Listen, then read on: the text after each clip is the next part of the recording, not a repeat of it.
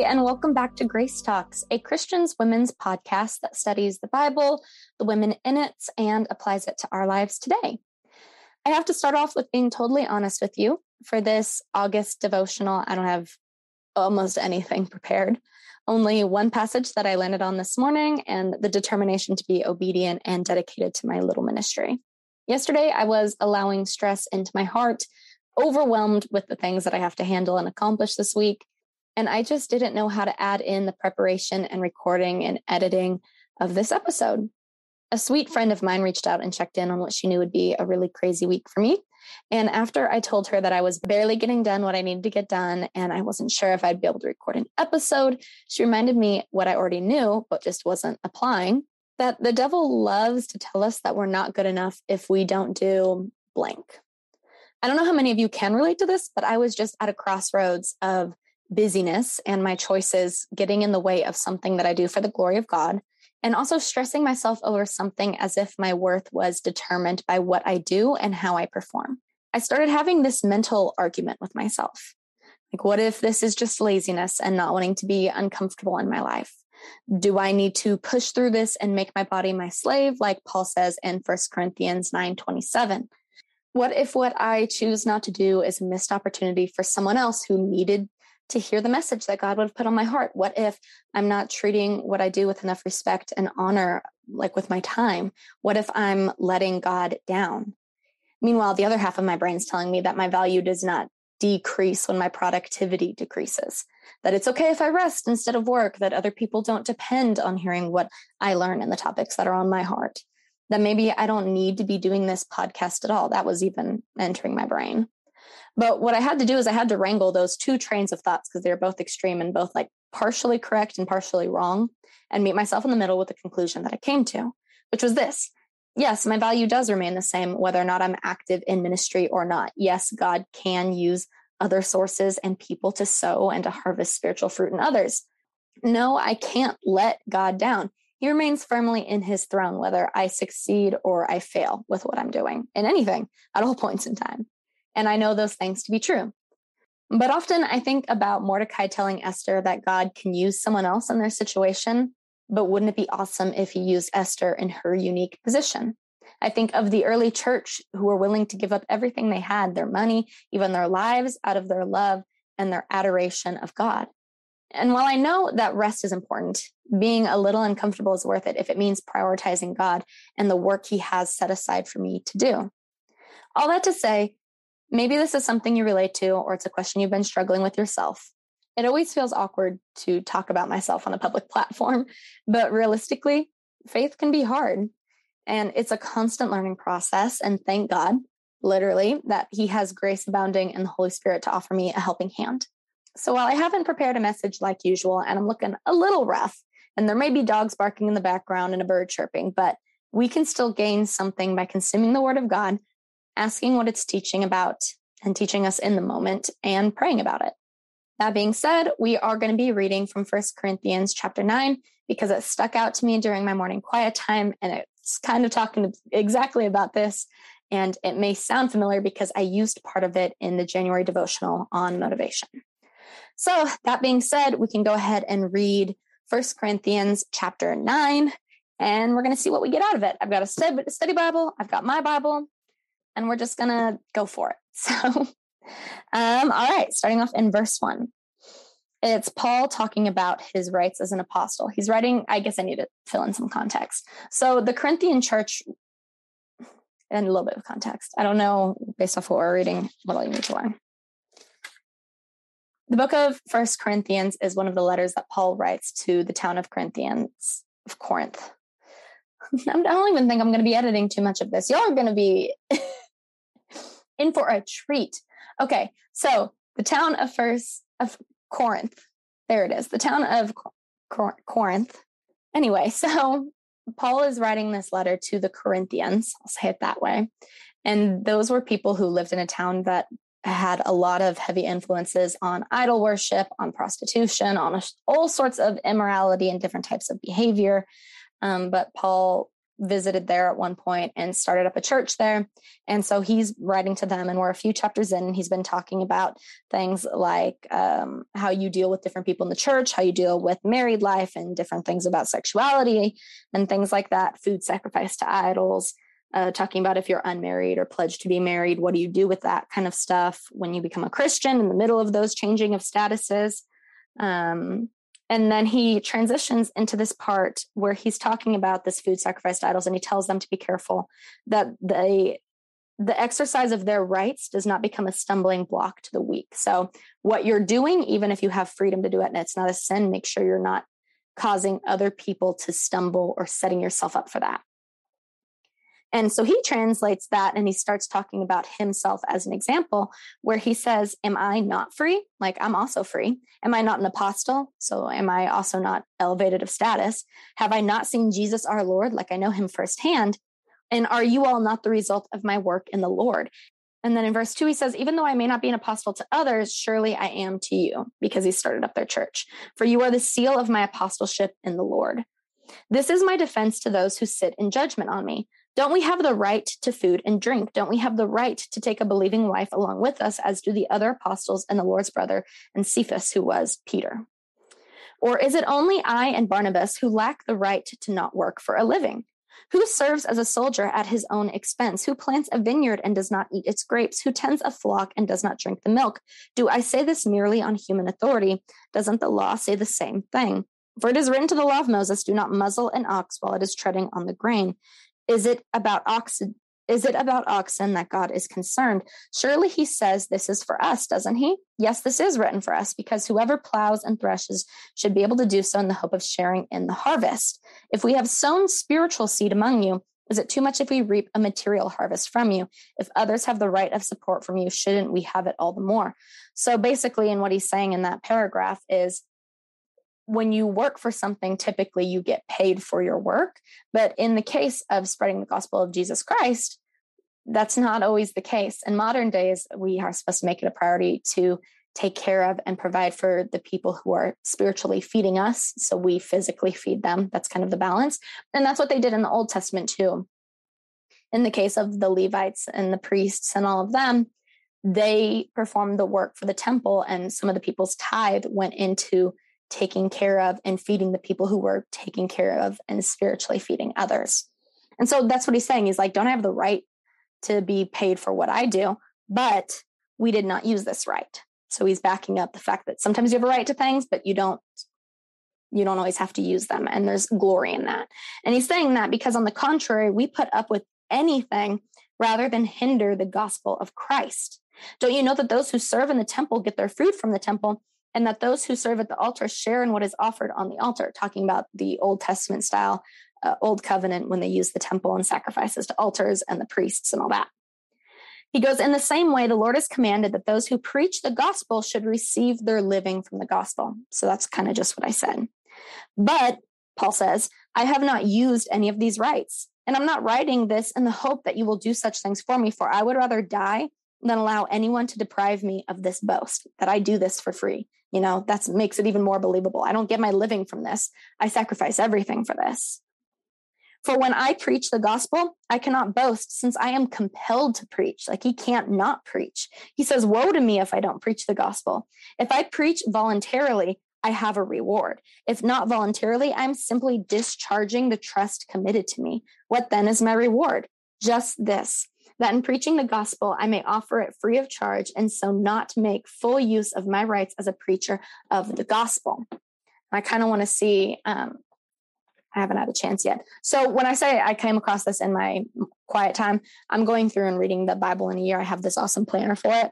And I'm just a couple chapters behind this.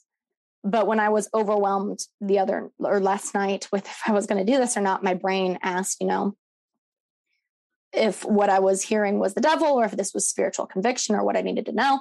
And I go to the word for that. And the verse that I thought of was of Paul saying, I'm going to basically beat my body into submission. I'm going to make it my slave.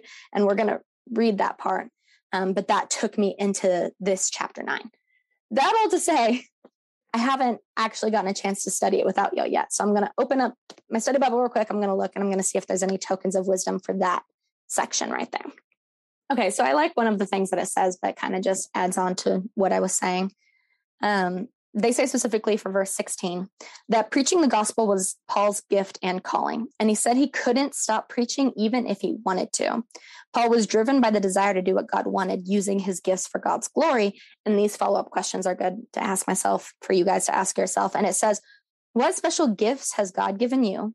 And are you motivated like Paul to honor God with your gifts?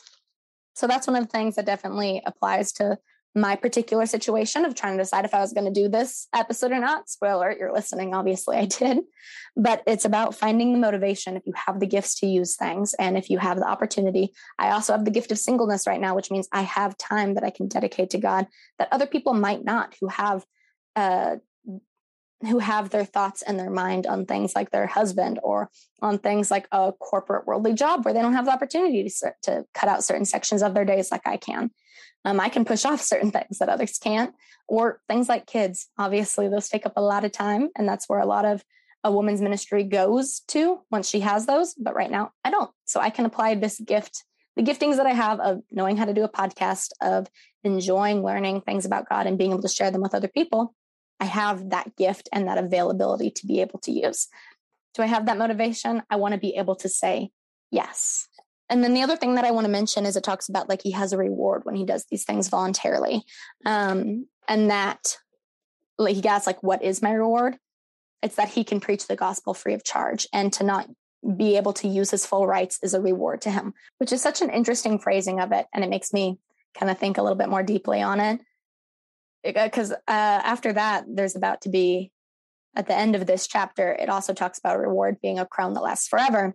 And so I don't know, it's interesting. Your reward on earth, if it's about being humble, ends up with a reward in heaven. And what exactly that looks like other than being in Jesus's presence is over my head and above my current level of theology. But it's interesting. His reward here is to be underappreciated, underpaid, and humble, and just and letting go of all of these rights that people tend to fight for so much. He says, I don't need those rights. It's my reward, actually, to give up some of my rights. And that in turn, that humility, the Bible tells us that who was brought low will be lifted high. The person who had nothing to fill their mouth is going to be beyond satisfied. And so you notice that balance. He goes, my reward of being humble here is going to be my reward in heaven later. And I like that. Okay, continuing on in verse 19 of chapter 9, it says, though I am free and belong to no one, I have made myself a slave to everyone to win as many as possible. To the Jews, I become like a Jew to win the Jews.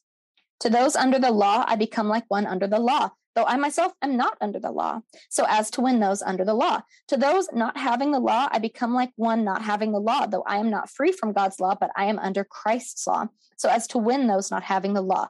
To the weak, I became weak to win the weak. I have become all these things to all people, so that by all possible means I might save some. I do all this for the sake of the gospel, that I may share in its blessings.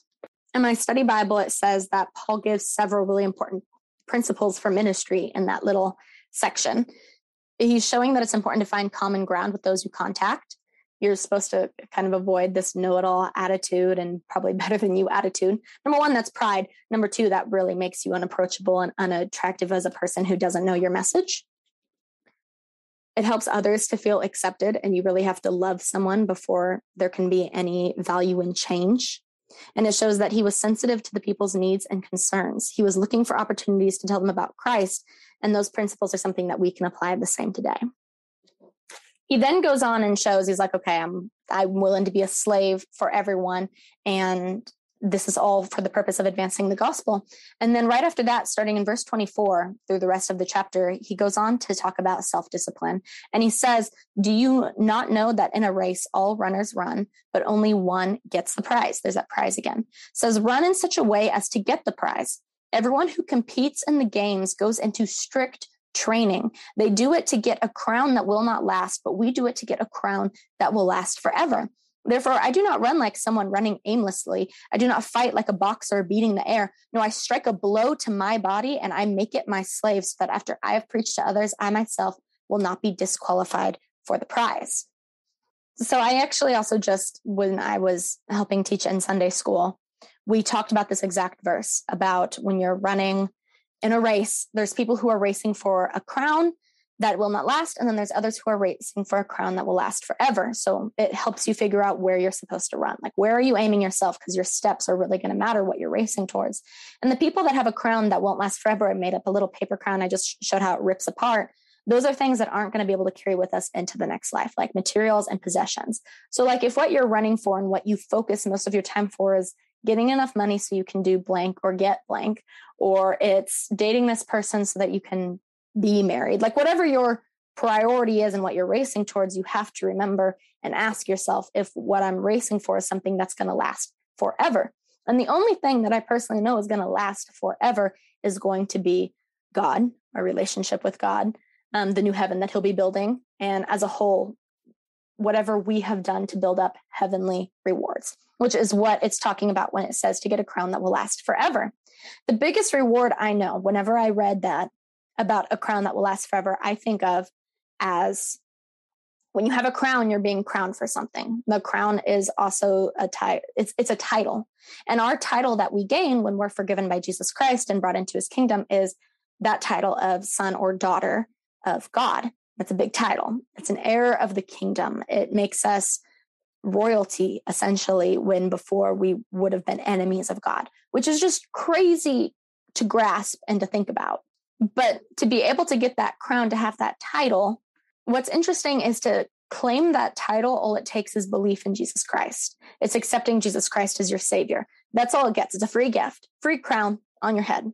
But this also tells us that we're supposed to run in such a way as to get the prize, that crown that will last forever. So what's interesting, what he's saying here, and I'll follow that up with that very last verse of 27, when he's saying like, no, I'm not going to run for the crown that doesn't matter. I'm going to strike my body and I'm going to make it my slave. I'm not going to run in the wrong direction or run aimlessly. I'm not going to pretend like I'm a boxer, like beating at the air. Like, I have something I'm focused on, and I'm going to make it my slave so that even after I've preached all these things to others, I myself will not be disqualified from the prize. And he's not talking about losing his salvation. In fact, in this study Bible, it talks about it. It doesn't mean that he could lose salvation, but rather that he could lose his privilege of telling others about Christ. It's easy to tell others how to live and then not take our own advice. And you have to be careful to practice what you preach. If you're not practicing what you preach, no one's going to believe you. That's when you lose your privilege to preach, not only because you shouldn't, if you're not practicing what you preach, but because you lose credibility and others won't listen to you. And so the prize is the privilege of talking about Christ. And when you talk about Christ and when you humble yourself, that's heavenly rewards. And whatever that heavenly rewards looks like, I still don't know. I'm still learning. But what I do know is all of the crowns that we're chasing that aren't going to last, obviously are comparable to paper versus like the gold of the crown, this spiritual crown, this spiritual prize. There's one that'll last forever and one that's like paper. There's one that we think we want and that we desire and we run towards. And there's what God has ordained and created and desires for us. And all I can think of is, if these are the things that I want and I desire, how much better are these things that will last forever that I probably can't even fathom or wrap my head around that God has planned. And that's kind of the basics of chapter 9, is talking about having self-discipline and motivating yourself to do the work and to race in such a way as to get the prize. Obviously, as human beings, God designed us as people who need rest. We have to sleep. We have to depend on him. We can't do everything ourselves. And if we're going to be running in a race, we're going to have to be running as quickly as we can, but we're also going to need resting points in between. Otherwise, we're never going to be able to continue racing. If you're so tired that you become unable to be strong, you know how like if you didn't sleep, you just physically, you wouldn't have strength anymore. We still need our spiritual strength. So we need rest. We need to prioritize, we have to prioritize rest in God because it emphasizes trusting in God. But I also want to be someone who has the self-discipline to be able to look like Paul did and say, I have the right to rest. I have the right to let God work. I have the right to do whatever and let him do all those things and work where I can't. But I also want to say that I'm running with a purpose, that every time I am moving, I'm making sure to prioritize God and working towards that crown that'll last forever. That even though I have the right to rest, I also have the privilege of being able to continue pushing beyond typical human limitations when I have the Holy Spirit on my side, when I have a God who works miracles being able to work through me. Like those are times to step up to my privilege, like Esther as her privilege of queen. She stepped up to her privilege to be able to make a difference. And through the process, God was able to use her to save an entire nation of people. So yeah, okay, I think that's all that I really am going to have for today. I want to go ahead and pray because prayer is good and I'm practicing incorporating it more often, and we've been doing it for all the devotionals, so we're going to pray. So let's go ahead. Dear Heavenly Father, thank you so much for coming into this space, always willing to meet with me. Lord, I pray over myself and I pray over to those listening, God, that you help us recognize that while our worth is not in our productivity, that we need to rest and depend on you more often than we probably do. But that, God, we have a race to run and we cannot run aimlessly. Jesus, I pray that you help us step up so that we may begin running for the crown that lasts forever, the prize that you desire for us. Lord, help us realize that while we have the right to do a lot of things, that not everything is beneficial for us, Lord. That while we have the right to do certain things, it is better for us to discipline ourselves and make ourselves slaves to these physical bodies, that we may build up your kingdom and help others and become more spiritually secure and trusting in you. Jesus, I pray that we don't put anything else above you, but God, that we place you first as our priority. Lord, I lift up our bodies to you, that you help them be strong and energized. God, I lift up our brains to you, that you help us be filled with fresh inspiration and motivation to accomplish the things you have set out for us. God, I pray over our hearts, Lord, that they become single-minded and focused on you instead of deceitful and focused on things that will not last. And God, I pray over our spirits, Lord, that you build up our inner man, that you strengthen our spirit through the help of the Holy Spirit, Lord, so that we begin looking more like you and less like us, that we can run a race in a way that no one else on this earth can without your help, God. I pray that you turn us into the sons and daughters that you have called us to be, Lord. I pray for obedience. I pray for self-discipline. And God, I also pray, though, for trust and peace in the process, and trust and peace in where you have placed us in our lives right now. God, it's in your name that we pray.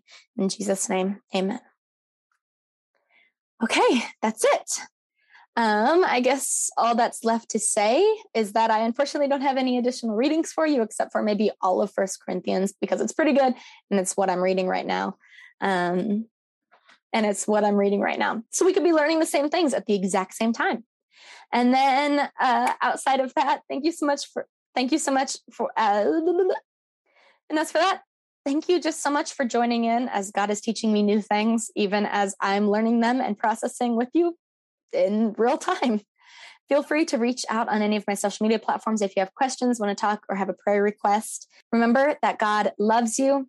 I love you. You are important. You have worth and you have a purpose, and you have the power to be able to find the self-discipline to approach that purpose with boldness and confidence and energy. I'm signing off. I'll see you.